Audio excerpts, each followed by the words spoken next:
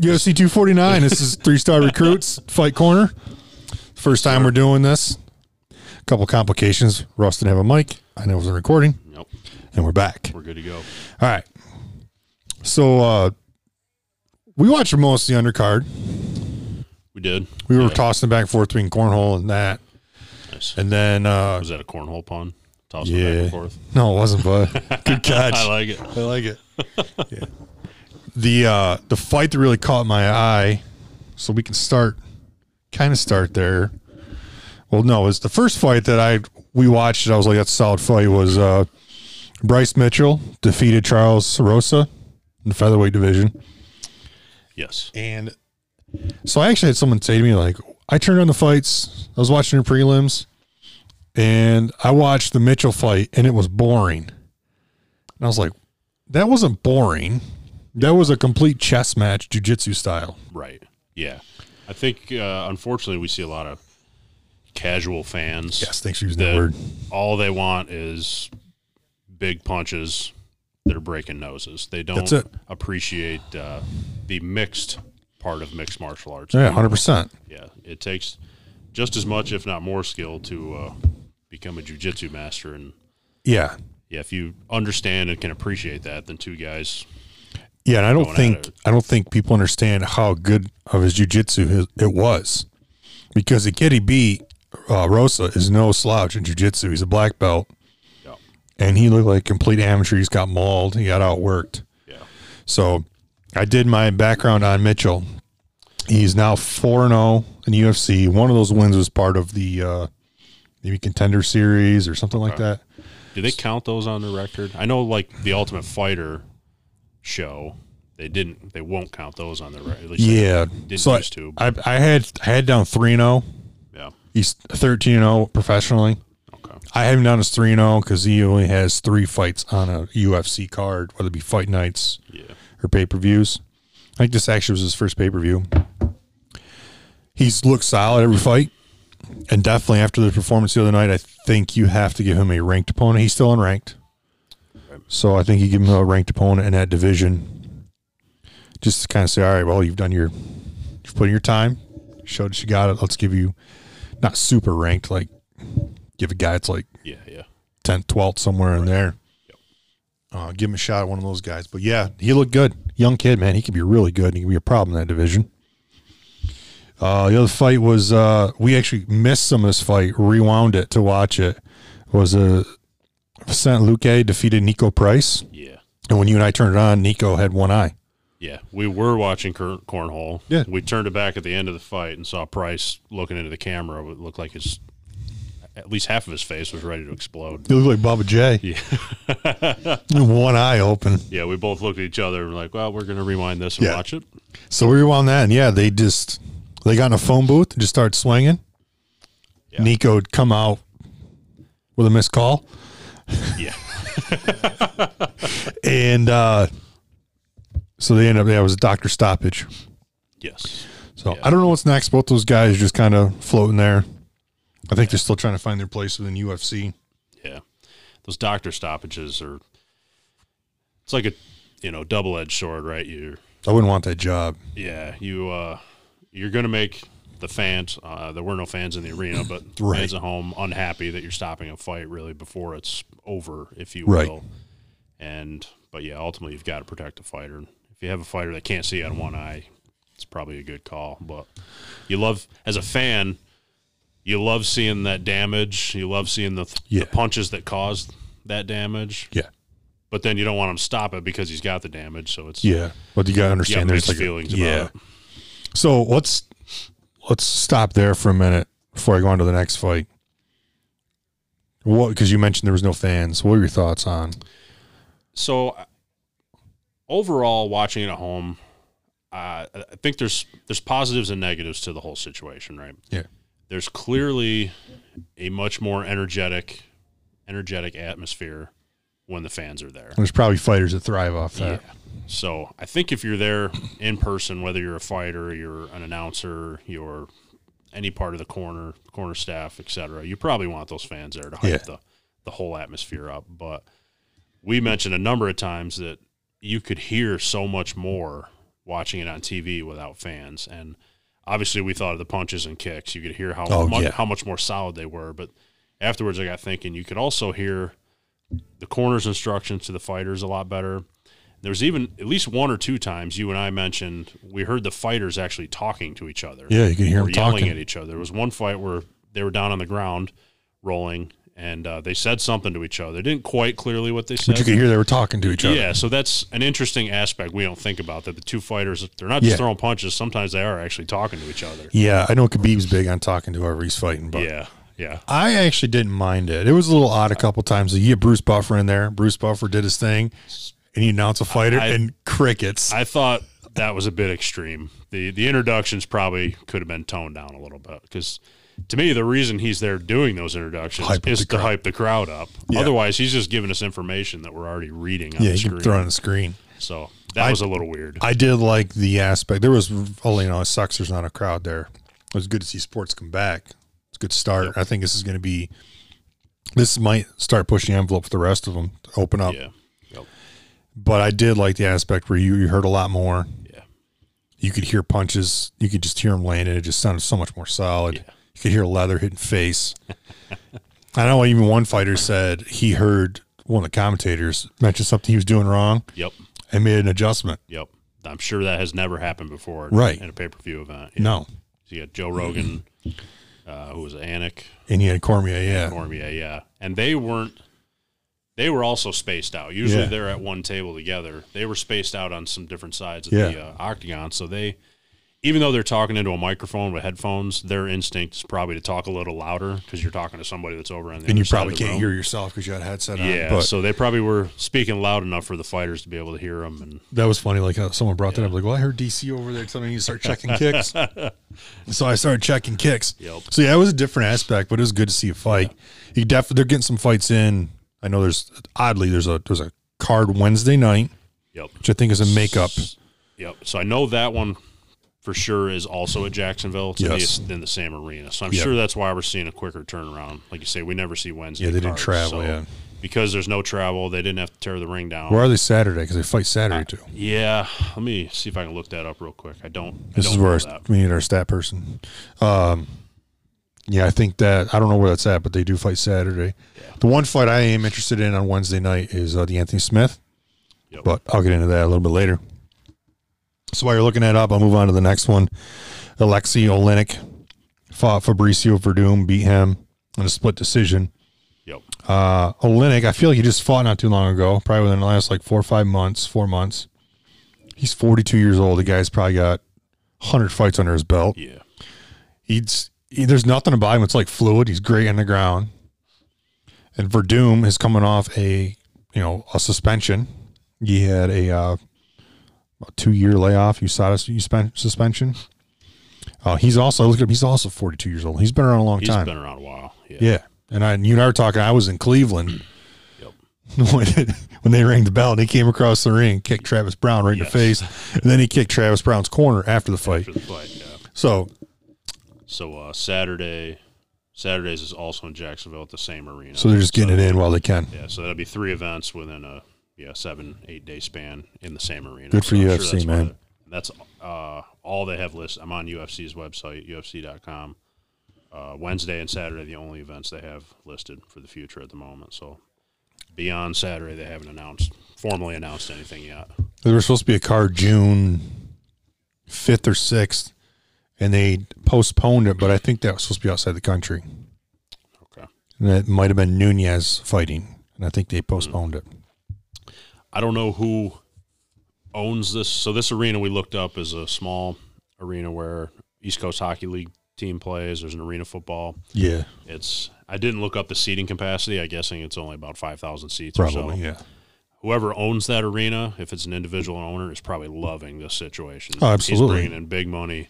Yeah. I don't know how it all works. I'm sure he's getting a cut of whatever the UFC is making off this, and it's probably substantially more than he would off his normal teams that are in there. One thing I wanted to look up today, and I forgot to look up today, was pay-per-view buys, which I don't think is actually public yet. Usually takes a few days for that to come in. Yeah. Sometimes I watch some of the post-fight press conferences, and probably halftime Dana has those numbers, and halftime he doesn't. Yeah, he usually mentions gate, which there was zero because nobody was there, but I think he probably sold a lot of UFC fights. Yeah, I would say it's got to be at least 25% higher than it usually is. Yeah, it's completely guessing on that. Yeah, I think there's a lot of people who are like, well, I got nothing else to do tonight. Yeah. You have sports back? Yeah. I'm doing this. All right, so next fight, I loved it, was Anthony Pettis, Cowboy Cerrone. Two good friends, by the way. Yeah. They're good friends. Posted pictures of them after the fight, drinking beer together at the hotel. Yeah. That's got to be so weird to stand in the ring and punch your good friend in the face. They fought one other time. Yeah. And then from there it kind of developed into a friendship. And how do you dislike Cowboy? I'm like, he's such a nice guy. But so I think Pettis is now 2-0 in those matches, right? I think so, yeah. So I looked up, so I was just really curious about Pettis because he's a guy that floats back and forth between 155, 170. Mm-hmm. And he is actually ranked 15th at 170 pounds, but that's because I think he's new to the division. Right. And then Cowboys ranked 6th at lightweight, coming off a loss to Connor. I don't know where Cowboy goes from here. For him, he's one of those guys I have written down. It's his motto: anytime, anybody, anytime, anywhere. Yeah. I think he just loves it. I think Joe Rogan joked either during or after that fight that Cowboy was probably going to go in the back and try to get on the Wednesday card. Yeah. So it wouldn't put it past him to try to fight 3 times this week. Yeah. So I don't know where he goes from there as far as like goals and career path. I mean, I know Pettis and Cowboy combined were 0 wins in their last 5 fights. I can't remember which one had 3 losses and which one had 2 going into it. But so Pettis is so Pettis beat Wonder Boy. He knocked out Wonder Boy. It's the only time Wonder Boy's ever been knocked out. And then he lost his next 2 fights to Diaz and Diego Ferreira. Okay. So that means Cowboy must have had 3 losses going into it. Yeah. We obviously know he lost to Connor. Yep. The previous fight. If that's true, then he's on a 4-fight loss streak, which doesn't probably affect his mindset, and we know Dana loves him. But he'll fight, because he's a company guy. He fights anybody. He's a draw. At this point, I think Cowboy's fighting for the love of fighting and a paycheck. He's not really in a conversation for a belt at this point. So that was my question with Pettis is like, Pettis is 33 years old. He's got 33 fights. He's 23-10 professionally. Still not that old. 33 fights is a lot of fights for a 33-year-old, but where do you go from here? I mean, he was trying to make a run at 155. He got derailed, kind of like with Poirier beating him. Yeah. It's kind of back and forth. He's lost his last 2. It's like, what do you go from here? Do you make an honest run at 170? I mean, you lost to Diaz, you lost to Ferreira. I just don't know what he does. Like, he's another guy. Like, do you just kind of hang out and say, what do I want to do from here? He's 33. Do you want to try to cut weight again? You look pretty heavy for 170. He did, yeah. So do you want to try to cut weight again at 150? 155 is a log jam. I think you stay at 170, see if you can want to run. I don't think you go to 185. No, I don't think he'd survive in that weight class. No. Yeah, I guess I don't really have an answer. That's a tough call if you're Pettis. Yeah. What to do. I think 155 is probably tougher right now, the division. Just because of that, he might lean towards 170 and just stay there, fight there. Yeah. You don't think he really has to cut much weight, if any at all. Yeah, probably not. Just get a paycheck. Yeah. You hope to go on a good run and get a title shot. Yeah, never know. Yeah. So we move on to the main card. That was a main event for the undercard. Yep. And Greg Hardy defeated Castro by decision. Yeah. I don't have too many notes written down about that. I'm not a Greg Hardy fan. Me either. Made that clear during the fight. He's got a sketchy past that. Yeah. I don't know. To be honest, I don't even remember a whole lot of that fight. Therefore, it tells me it wasn't really all that exciting. I mean, Hardy was the guy who said, I had to start checking kicks because I heard DC. Yes. Yeah, you're right. I'm not a big Greg Hardy fan, but I got to give you credit where credit's due. The guy's a hell of an athlete. He could be a good fighter. Yep. I think if his skills develop, he'll become more and more of a problem at heavyweight because he's got great cardio for a heavyweight. Yes. Really good cardio for heavyweight. I mean, it probably dips back in his background playing football. Yeah, but that's not an accident. So I actually, so I actually have as a possible fight for him, maybe fight Alexei Oleinik. Not a highly ranked guy. Maybe get your touch at a ranked opponent. Yeah. See, kind of measure your skills. Where are you at? Yep. We talked while we were watching the event. They showed the upcoming events, and they showed the heavyweight ranks on there. And I made the comment about Junior Dos Santos being ranked, I think, the 4th contender. Yep.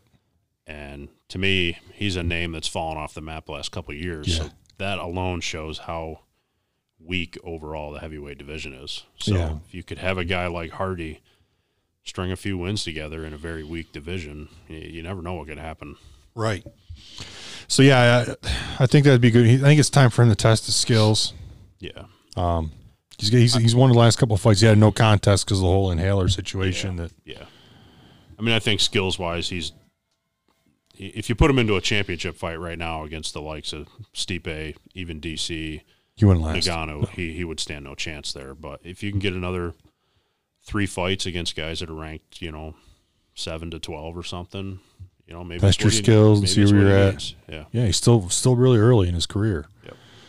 So that wasn't a great fight. It wasn't a bad fight, but he does have great cardio for heavyweight. Yeah. Doesn't seem to gas out as quick as the rest of them. Next fight was Calvin Kattar defeated Jeremy Stephens. He did. And this is just, I said it like 3 times when the fight was over. I was like, man, I really like Jeremy Stephens. Guy comes in, he's there to fight. He's almost like, I don't want to say he's a cowboy, but Dana White's got to love him because the guy's like, yeah, I'll fight that guy, yeah, I'll fight. Yeah. He's always up for it. We do know, though, the one thing Dana White hates the most is guys missing weight. And Stevenson was not even 4.5 pounds. Was not even close. Stevens, excuse me, not Stevenson. Yeah, 4.5 pounds. 4.5 pounds that's a big miss, especially for a guy that's not overweight. He's not a pudgy guy or anything like that, and he did not come close on the weight cut. No, it's one thing to miss by a half pound or a pound, but 4.5. Someone brought up, is it possible these guys, he missed weight, not trying to make an excuse, but. They didn't have saunas or they couldn't get to a gym but at the same time, it's like you just forfeited 30% of your purse because you missed weight. Yeah. You could take 5% of that and buy yourself one of those portable saunas. Yeah. Right. You could, they have those suits, I say sweatsuit, not a sweatsuit, but the sauna suits or whatever they call them. Yeah. You throw one of those on with sweatpants and a sweatshirt over it and ride a stationary bike. Something. It's going to have a similar effect. Yeah. I feel like, and what else are you doing right now? Yeah, really. You got nothing but time, so start. You can't, even if you can't go to the gym. So, disappointing, but And Kattar won that fight by TKO with one of the more vicious elbows I've seen in a while. I thought it was a punch at first. You and I both thought it was a punch, and it wasn't until they showed the slow-mo replay that we saw it was actually a right elbow. And then the left elbow. And then Stevens went down. Kattar, I think, missed a punch, and then threw the left elbow that cut him wide open. So that was 2 elbows that were very vicious. Do you want to talk about the school nurse that came in the ring that shouldn't have been there? Yeah. So she came in a couple times. That was the first time we noticed her. Yeah. And she looked like she was scared of blood. Yeah. She looked like she should have been a school nurse checking heads for lice. As soon as she saw that cut and the amount of blood that was pouring out of it, it was like she was hands off. She go to touch and then she'd back off like, I think he's bleeding. Yeah. If you're, again, that's just my perception. It looked like she was afraid of blood. And if that's true, you should not be working for the UFC. No, you should not be working for the UFC, the Athletic Commission at a UFC event. Right. Yeah. No. Are they provided by the commission? They're not traveling. Possibly. I think the UFC has their own staff, probably after fights and stuff to check them out. Right. They go through like a medical exam. We see the same cut guys and whatnot traveling with the UFC, but I think they all get their license, just like referees. I think they get their license in the States. Based on the state, yeah. So I don't know how universal it is, but I'm just guessing here. But Kattar, since 2018, has won 4 out of his last 6. Okay. Looked pretty good.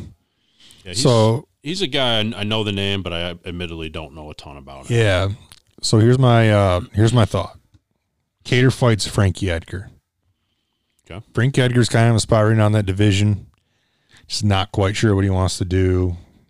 He fought Holloway and got beat. Yeah. For a belt. It's like, what do I do? Yeah. Kattar's up and coming. Like, Go give yourself a true test of a veteran in Frankie Edgar. See how it goes.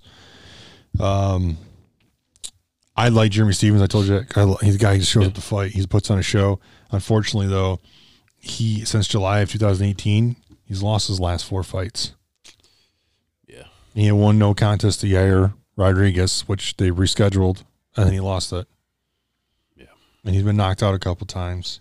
And he's almost become that gatekeeper for the division, where he's ranked 7 right now. So, guys are up and coming. It's like, all right, you got to fight Stevens. Yeah. To kind of, see where you're at. Yeah. Yeah, it's unfortunate. We know Dana stays loyal to these veterans that have been around for a while, but at some point, I mean, you're saying those 4 losses. 4 in a row. If that gets to 5 or 6, eventually you're probably going to get cut. I mean, at some point, even as likable as you are, you got to produce some wins. Or you're on a really early undercard. Yeah, and not getting paid a whole lot. Yep. Which, if you love fighting, then so be it. But. So I have actually possible for him, maybe Dan Ige, I-G-E, Dan Ige. Okay. Maybe possibility he's kind of up and coming, trying to find his way. Yeah. So maybe the two of them get together and spar it out.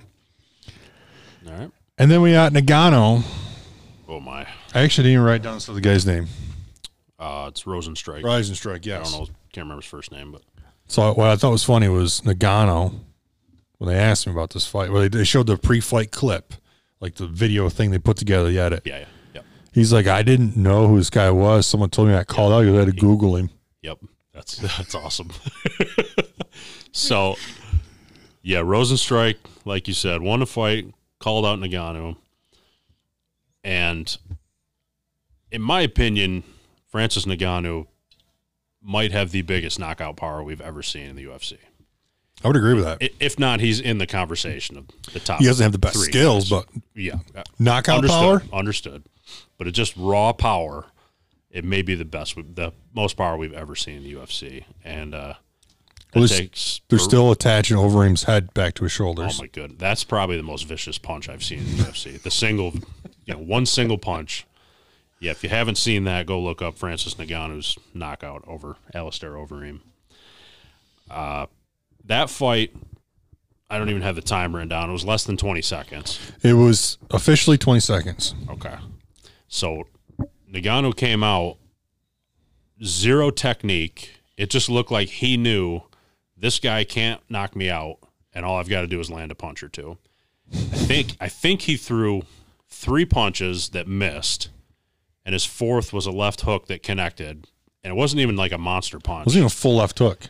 And it's like a 3/4 wedge from the hip, just straight across his schnoz. And when that landed, Rosenstrike was only 3 or 4 feet away from the cage, and he was asleep before he hit the cage. And then I believe Ngannou landed one more punch. He landed like an uppercut. So it only took one half-assed left hook to knock him out. Yeah. I mean, that was impressive. Yeah, there was no hip into it. It was just like, I'm going to swing my arm. Yeah, that was crazy. He does. And it was funny thing was we were watching the fight, and he kept showing like tweets in the corner. And I joked, I'm like, I'm gonna try to tweet some smart ass shit and see if we can get it on TV. I couldn't even finish the tweet and tweet it out. Right. Fight was over. So I guess I deleted most of the tweet, and I was like, is he awake yet? Yeah. He was out. Yep. So Francis Ngannou had, I don't know the date, it was a couple years ago, maybe 2, that he fought Derek Lewis. And the two of them stood there and barely threw any punches. We don't know why. I don't think we ever got a reason from either of them why that fight was so. And he caught a lot of shit from Dana, not from the media, not so much the media. Yep. Because Dana White was not happy. Right. I think it might even been a co-main event on that card. Yeah. It was definitely on a pay-per-view. And ever since that fight, it seems like he's gotten the message and he's looked unstoppable. You better go fight. Yeah. Yeah, don't stand in there. I mean, if I'm somebody like Stipe, who's sitting there with the belt, I don't know that I want to take those punches from him. Stipe already beat him. He did, yeah. He was just very technical about it, and he just worked his way, picked him apart. Yeah. So while we're in the heavyweight division, with Ngannou, because I said, what's next for you? And he's like, I don't know. Kind of sucks. The division's kind of hung up. So I also kind of got the vibe that he was too nice, too reserved to call anyone out. I would turn around and said, I would turn around to DC and say, get your ass in the ring. Yeah. Okay. That's what I would have done, just because I don't like the guy. So, but that brings me to my next point. Is today DC said he would fight for the belt if he would fight Nagano for the belt if they strip Stipe. It's okay. So maybe I'm out of the loop a little bit. Why would they be stripping Stipe? They're not, but that's DC wants to retire. He claims he's going to retire. He's only got one more fight. I'm going to fight Stipe for the trilogy, and I'm going to retire. But Stipe is kind of on the sidelines right now. So he got poked in the eye by Cormier in their last fight and had an eye injury. Okay. He's also a firefighter normally. Yep. So he's been dealing. I think he's doing a lot with like the pandemic stuff. And then gyms are closed right now. The guy lives in Ohio still. It's not like he's got a big private gym. Yeah. So then today DC comes out and says, I would fight Nagano for like a vacated belt if they strip Stipe, because I'm ready to fight. So less than an hour ago, Stipe responded and said, and I quote, I've already said I'm going to fight DC. He just likes to make noise. My team is working on securing a training location and dates with the UFC. I have 5 belts at home. I don't need to sit on anything. If I didn't have a torn retina, I would have already fought and retired DC. I like that. Me too. So, yeah, without knowing the extent of Stipe's injury or whatever he's going through, you can make the argument that all fighters are struggling to find a facility to train. Absolutely. At the moment. Right. Some might have better options than others, but yeah, to me, that's just DC pulling an idea out of his ass that's not necessarily realistic. He's making noise. You could name almost every fighter in the UFC would say, hey, I'll fight so-and-so if you strip the champ and give one of us the shot at the belt. Coward move. Right. Yeah, I don't It's a bullshit move. When you know damn well why DC or Stipe's not fighting you right now. Yeah. Yeah, I don't quite understand that from DC's. I don't think DC could make 265 right now. No, probably not. Yeah, so DC's right. He's just making noise. And if you know the areas DC's from, or Stipe, I'm sorry, is from, yeah, I'm not sure there is a gym available. Right. It's like out in the middle of nowhere, Ohio. So yeah, he's pretty true to his roots. So, yeah, I just think Nagano's power is just unbelievably impressive. And I don't, despite the fact that Stipe has beat him in the past, I mean, one punch, he could knock anybody out. Yeah. Anybody. Absolutely. A weak left-handed punch from a right-handed guy. That was insane. So we'll see. I think Stipe will be back as soon as he can. Yeah. It's not a matter if he doesn't want, like you said, it's not that I don't want to. Right. I got 5 belts at home. Yeah. What makes you think I don't want to fight? So, yeah. Because to me, there are guys out there who win the belt. They sit around and chirp, I'm the champ, I'm the champ, I'm the best against social media. Then it comes time to fight and they drag it out and drag it out. Yeah. First person that comes to mind is Kamaru Usman. Yep. Finally got the belt. He beat Woodley. He looked good in that fight, but then ever since then, I'm hurt. I got to do this. Then he chirps. Then Masvidal corners him like, you want to fight? Hold on, I got a cast on. So we'll see. That could be, like you said, the heavyweight division could be weak after, 3-4 guys. I mean, especially DC's going to retire. There's a guy gone out of the heavyweight division. Yeah. Yep. So it's going to make that really thin. Yep. Next fight got interesting. I'm not a fan of this guy, Henry Cejudo. He beat Cruz into TKO. Yeah. I'm not really a fan of him either. The more I think about it, he puts on this like persona, mean mugging going around, and yes, he's got some accolades. He's had success, but to me, he's kind of bordering on that line of like WWF showman, rather than just a fighter, right? And I think that's why I'm not a fan of him. You think his retirement's legit? I don't. Me either. No. So I think his contract's up, and he wasn't happy. He wasn't getting paid after he won the belt from Dillashaw. Right. So I think it's a contract negotiation tactic. Yeah. A really shitty one because it's the oldest one in the book. Yeah. So if you didn't watch, he beat Dom Cruz by TKO at the very end of the second round, and then essentially retired in the post-fight interview. But, yeah, there's already a lot of speculation, like you just said, that this is just a move to negotiate his next contract, trying to pull extra money out of Dana Right. White to get him to come back, Right. even if he has no intention of actually leaving. Now, I wanted to see Cruz win this fight. I knew the chances were going to be tough. Cruz has been on the sidelines for like 3 years after he lost to Garbrandt. Cruz has a unique style with his footwork. Yeah. He's very quick, likes to just dot people up as he moves. Yep. He's a very smart guy because he calls fights fantastic. He's very smart. Yeah. Second to Joe Rogan, I think Cruz is probably the Extremely best smart, ringside yeah. announcer. Yeah. But I sent you a text yesterday. Or was it today? Yesterday. Today. Last night Was it last night? about the ref. Yes. Yeah. So I watched the interview today. He did. He said the ref smelled like alcohol and cigarettes in the ring and said, he goes, when I saw him, I wish I could veto a ref and not have him there. Yeah. And then he makes a bold accusation. I'm like, wow. I thought that was, very bold. So we should say that we'll probably get to this in a second. The stoppage in that fight, Cruz thinks was controversial, too quick of a stop. So we'll get to that in a second. Yep. But he continued by, as you said, basically claiming that the ref smelled like alcohol and cigarettes. And he, like you said, wished he could have vetoed the ref and then wished he had a drug test for the ref after the fight. So, first of all, as much as I hate talking to somebody up close after they've been smoking cigarettes, there's nothing illegal about a guy smelling like cigarettes. True. Let's just at least put that part out Yep. there. But, yeah, if you got a ref in there that's had some drinks and is buzzed, slightly tipsy, that's not good. No. That's not good. So that I think Cruz has enough good standing with somebody like Dana White that if he makes that accusation, It's going to get looked into. Dana White's going to look into it. Now, it's probably got to be – it probably needed to be looked into Saturday night, right? You can't go back Right. Monday, Tuesday, and He made the accusation Saturday night. He did it when he was backstage and did an interview with Olivi. Yep. So I don't know if it is getting looked into. It's just weird because the way he said it wasn't like sarcastic, haha.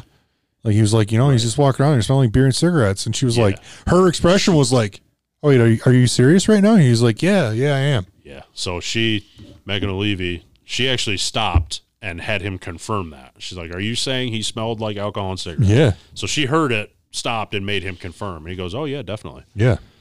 So. And he was, I've seen guys mad at refs before, but he was like whispering sweet nothings in that ref's ear and was like, don't touch me. Like, I thought the ref was going to get beat up. Yeah. So afterwards, when they were getting to make the actual decision, he yanked his arm away and said something to him. And he was not happy. So I went back and looked at the stoppage. The more I look at it, I'm okay with it. You good with it? Stoppage. So, we saw a couple quick replays, and most of them, I think when we were watching, they weren't showing too many slow-mos, and the angle was kind of from above. Yeah, yeah. So from what I saw, Cejudo threw a right knee, which we'll say pretty much knocked him out for a second. Yeah, it was kind of a lucky knee. Yeah, yep. Cruz just happened to be moving that way when he jumped. Yep.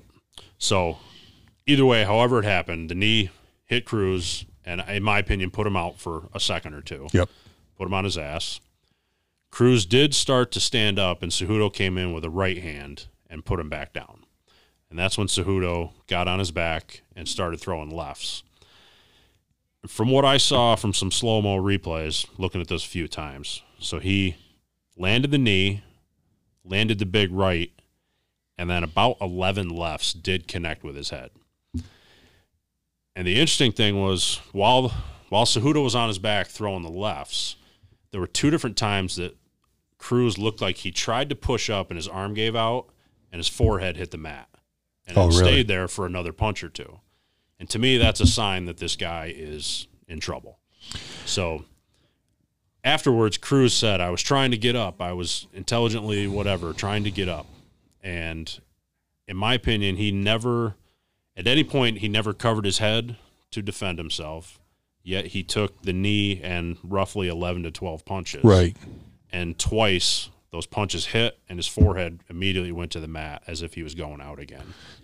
So I think you and I initially also asked about the time because the official time was 4:58, which means there was only 2 seconds left in the round.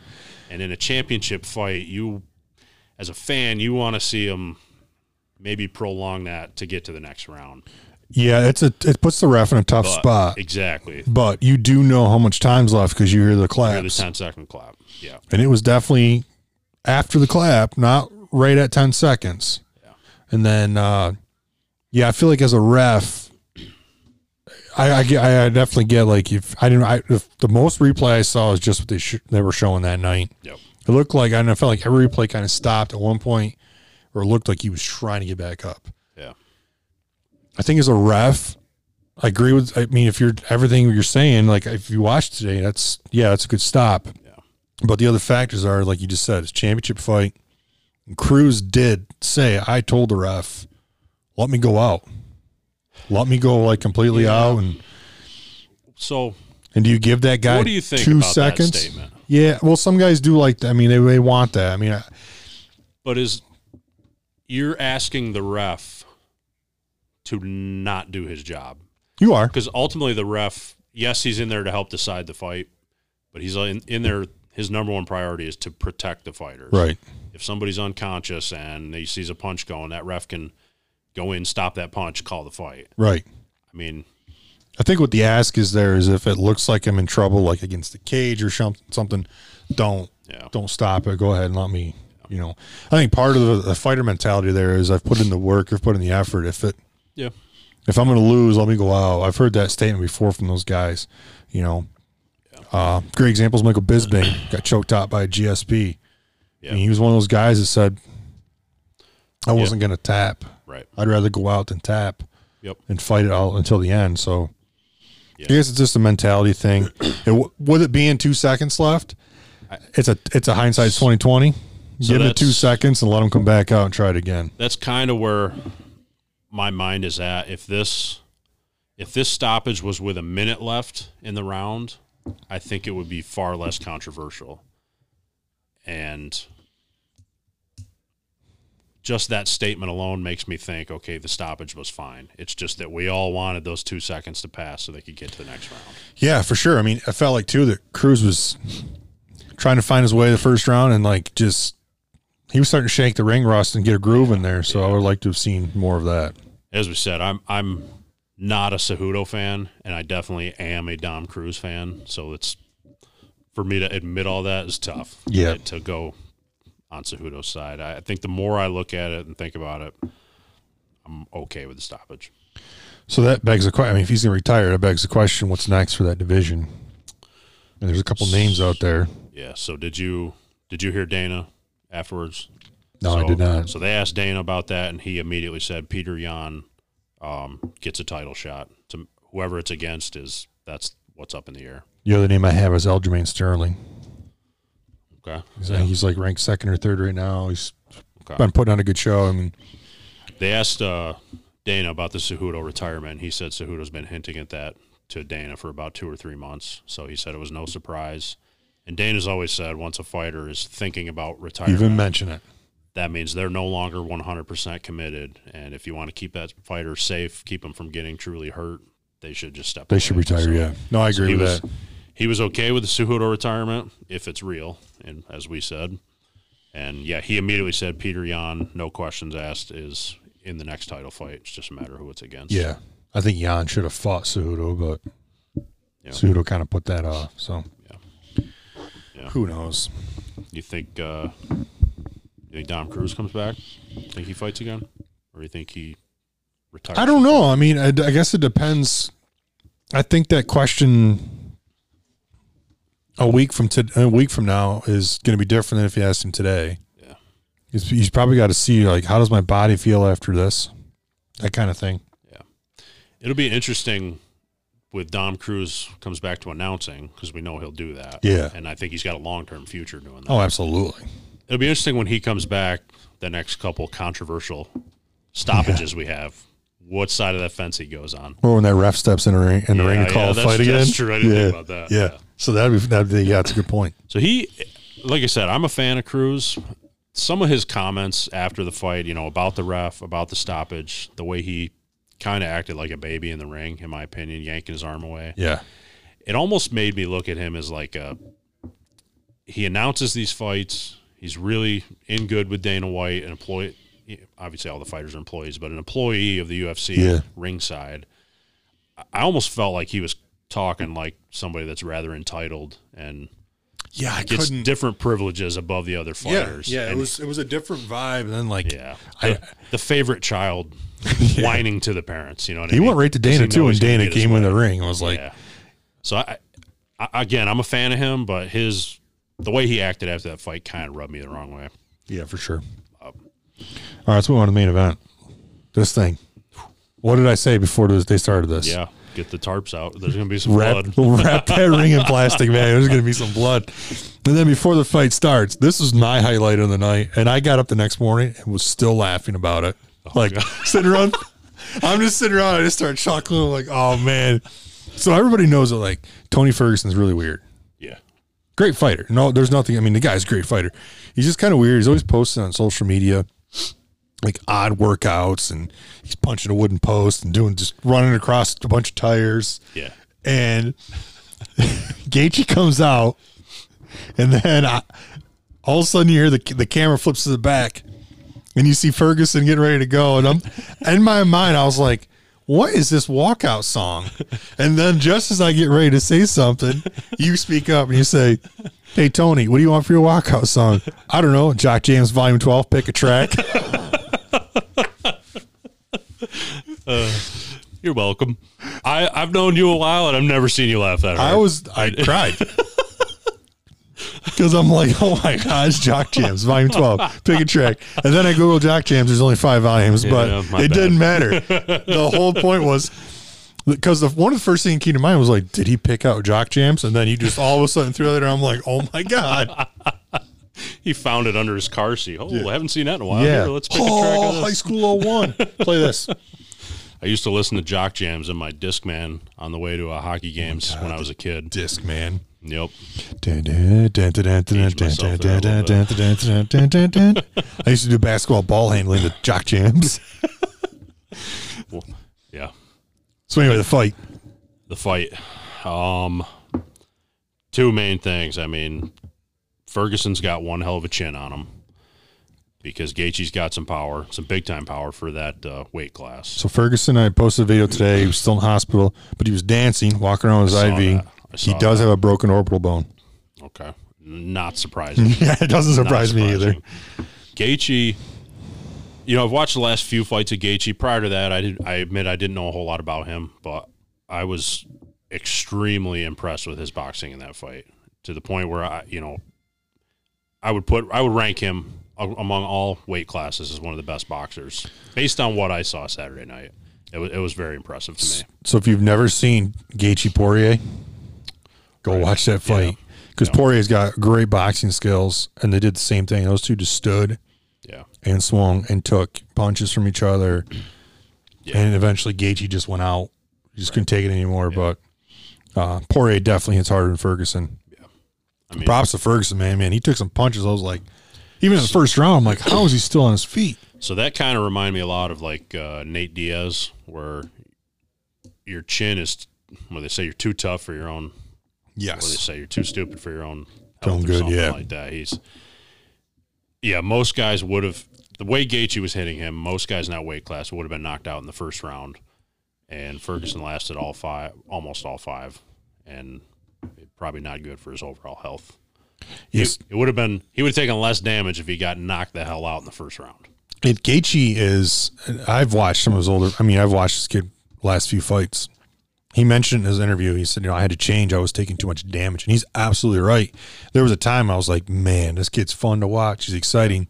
He keeps fighting like that. He's not going to last. And he even mentioned one time, I got 2 fights left and I'm done, because he was taking so much damage. And he was just like, going to finish out his contract. Yeah. I think things have changed for him. I do like Gaethje against Khabib. I do. Yep. So does Dustin Poirier. They've asked Poirier a couple times, like, who's going to knock off Khabib? Yep. I picked Poirier to beat Khabib. I said it's a bad matchup for Khabib. I think Khabib picks his opponents based on skill sets. and he'll put off a fight as long as put off Ferguson. How many times? Yeah. Poirier's got good wrestling, and at one point he's got way better boxing than Khabib. And at one point, I only watched most of the highlights. At one point, he had Khabib in a chokehold and just about had it, but he was too sweaty, couldn't get it locked in. Yeah. And then eventually, he's like, I made one wrong move, and Khabib got a hold of me, got it locked in. Yeah, I mean, I don't think Khabib pretends to have much of a boxing game. It's all about the ground game. Yeah, I think he's better than you give him credit for. I know you're not really a fan of him. He's got terrible boxing skills. Yeah. I think he would admit that, to be honest. Yeah, he's got terrible boxing skills. It's just like his fundamentals of like where his hands are. He's always just walking around with his hands down. I mean, when he gets you on the ground, though, his ground and pound and his wrestling, everything, I mean, you can't make a mistake against him. Right. There are definitely guys that can hang with him, but as soon as you make one or two mistakes, it's over. I mean, I said that there was no way Conor beat him. I mean, Conor still thinks he can beat him. I still think Conor's going to beat him.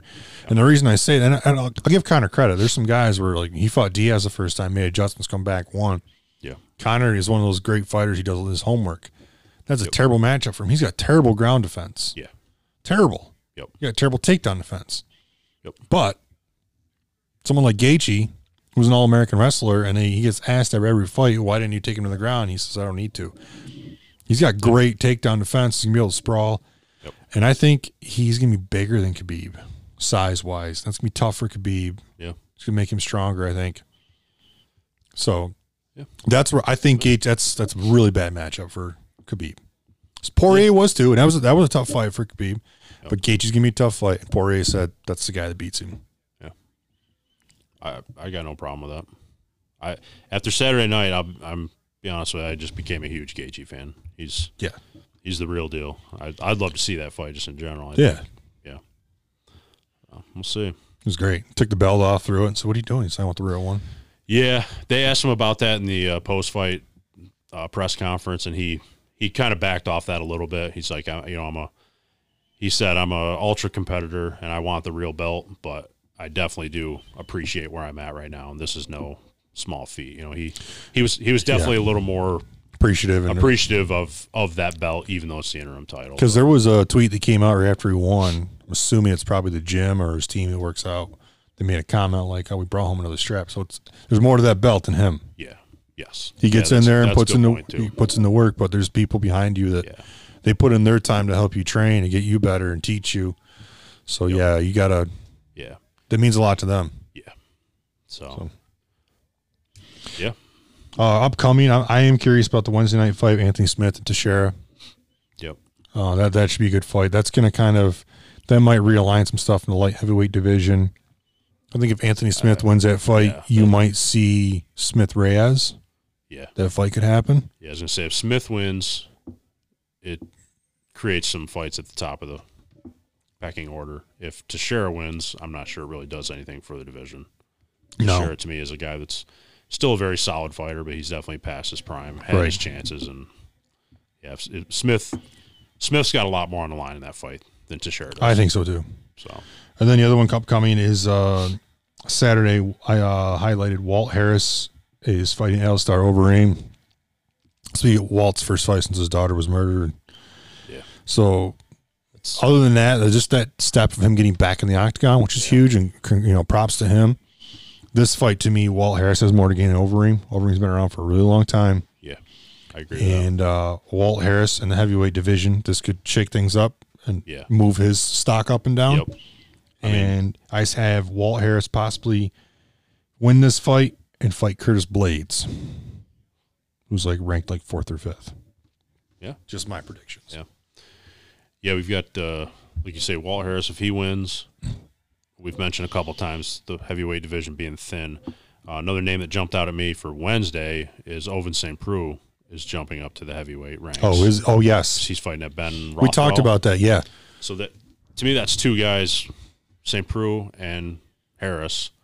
If they could get wins Wednesday and Saturday night, there's two more reasonable names that are maybe moving up the ranks in heavyweight. Yeah, because St. Preux lost to Anthony Smith. Yeah.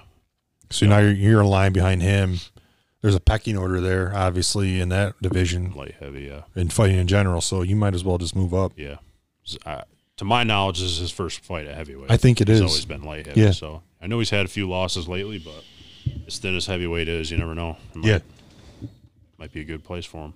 It'd be interesting to see what a guy like that weighs on fight night. Obviously, you got the 265 limit. You know, I've never thought of him as a massive heavyweight. Right. Does he come in at like 230, 240? Yeah, that's what I was thinking. If he's 230 and has a – Rothwell will be the opposite. He'll be a guy that cuts weight to get to 265. Right.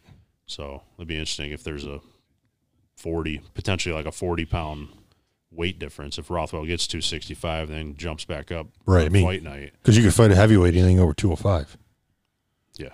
Yeah. So that's the one weight class, but – So like you said, if St. Preux is 230, Rothwell cuts to 265 and jumps back up 275, 280 on fight night, you could have a 45, 50-pound difference in a fight.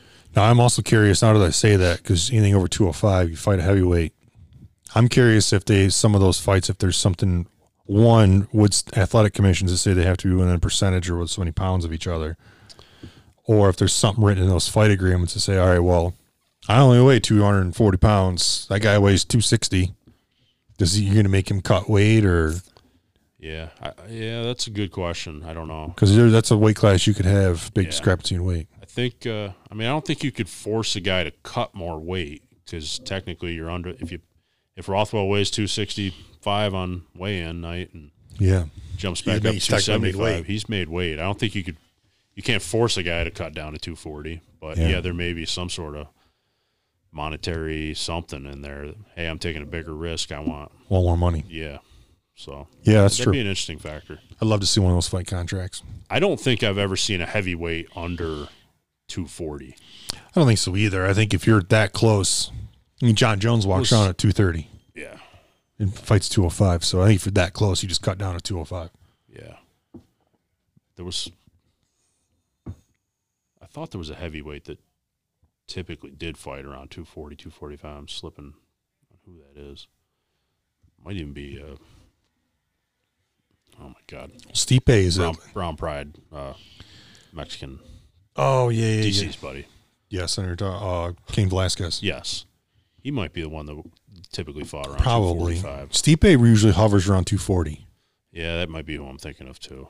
So Stipe's in good shape. So, but to my knowledge, I've never seen a heavyweight weigh in under 240. Yeah. So it'd be interesting what St. Preux weighs. Maybe St. Preux is bigger than I'm remembering, but I don't think he was a guy that had to cut much to get to 205. No, I don't think he's ever missed weight. Yeah. That I can remember, but this is fun. We'll see. Log fight game, man. I'm glad we started to do this. So I'm not sure. I think they're still up in the air about the next pay-per-view. There's fights this week, and after that, it's still up in the air. So I guess when we find out more and see more fights, we'll do this again. Yeah. Sounds good. All right, buddy. See you.